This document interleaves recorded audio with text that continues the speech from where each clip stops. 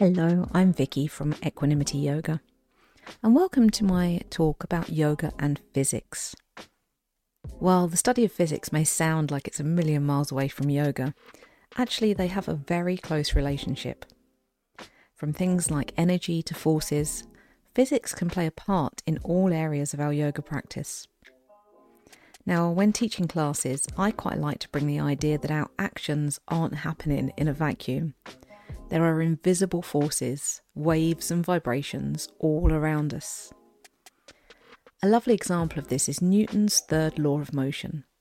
It states that for every action, there is an opposite and equal reaction. You may be aware of it. While this may at first glance seem to have nothing to do with yoga, it can be applied to two very familiar yoga postures.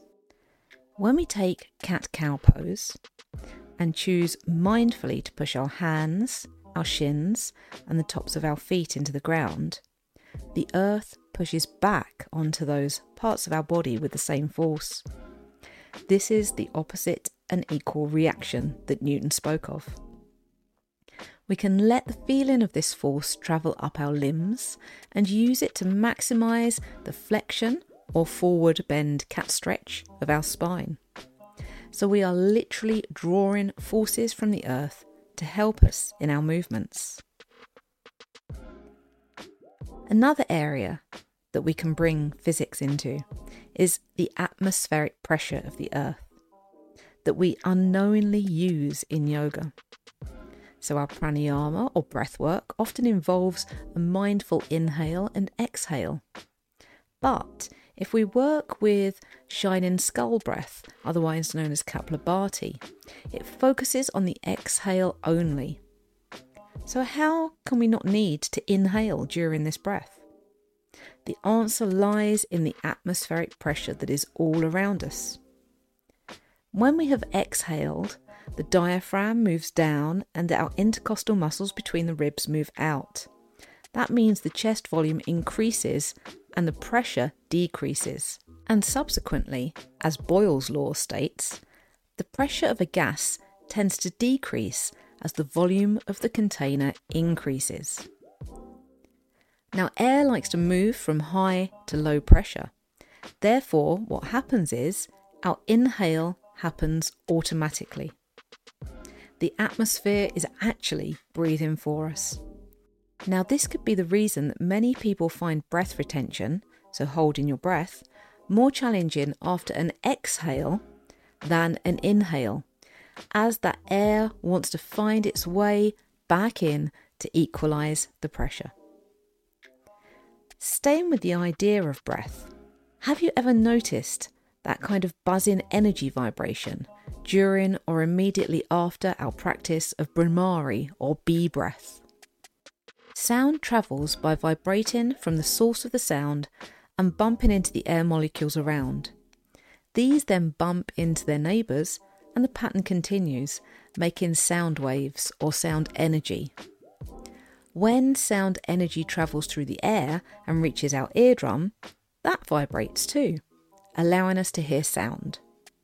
When this happens, we may also feel that buzzing sense of energy vibration too. Now let's consider gravity for a moment. It's not something we may usually be aware of, but when we understand the effects gravity can have on our practice, it can transform how we experience it. The force of gravity is everywhere. It keeps the planets orbiting around the sun and also keeps objects and us from floating around uncontrollably by pulling objects towards one another.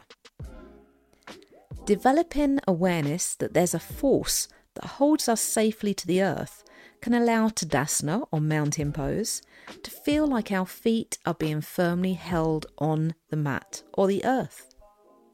This also works for Shavasana. As we lay down, we can purposely surrender all the weight to the force of gravity and know that we will be safely held by the earth. This can give poses a real sense of grounding.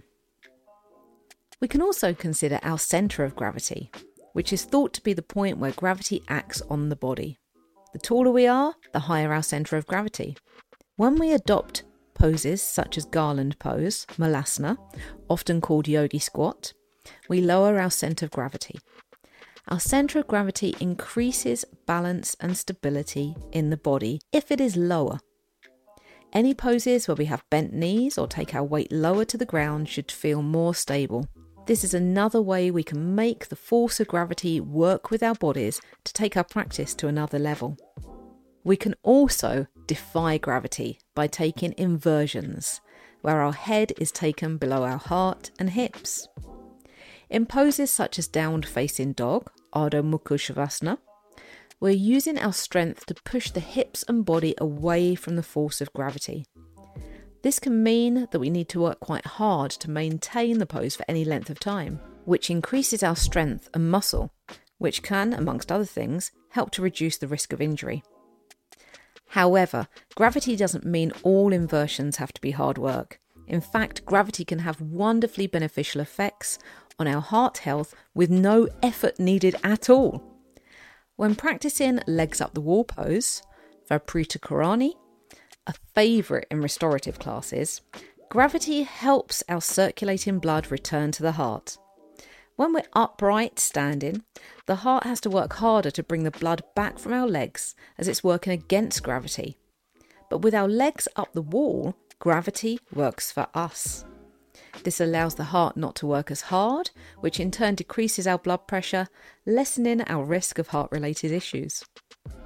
So next time you lay on your mat, you may want to take a moment to consider how the invisible forces, energy and waves all around you are silently influencing your yoga practice. Thank you so much for listening.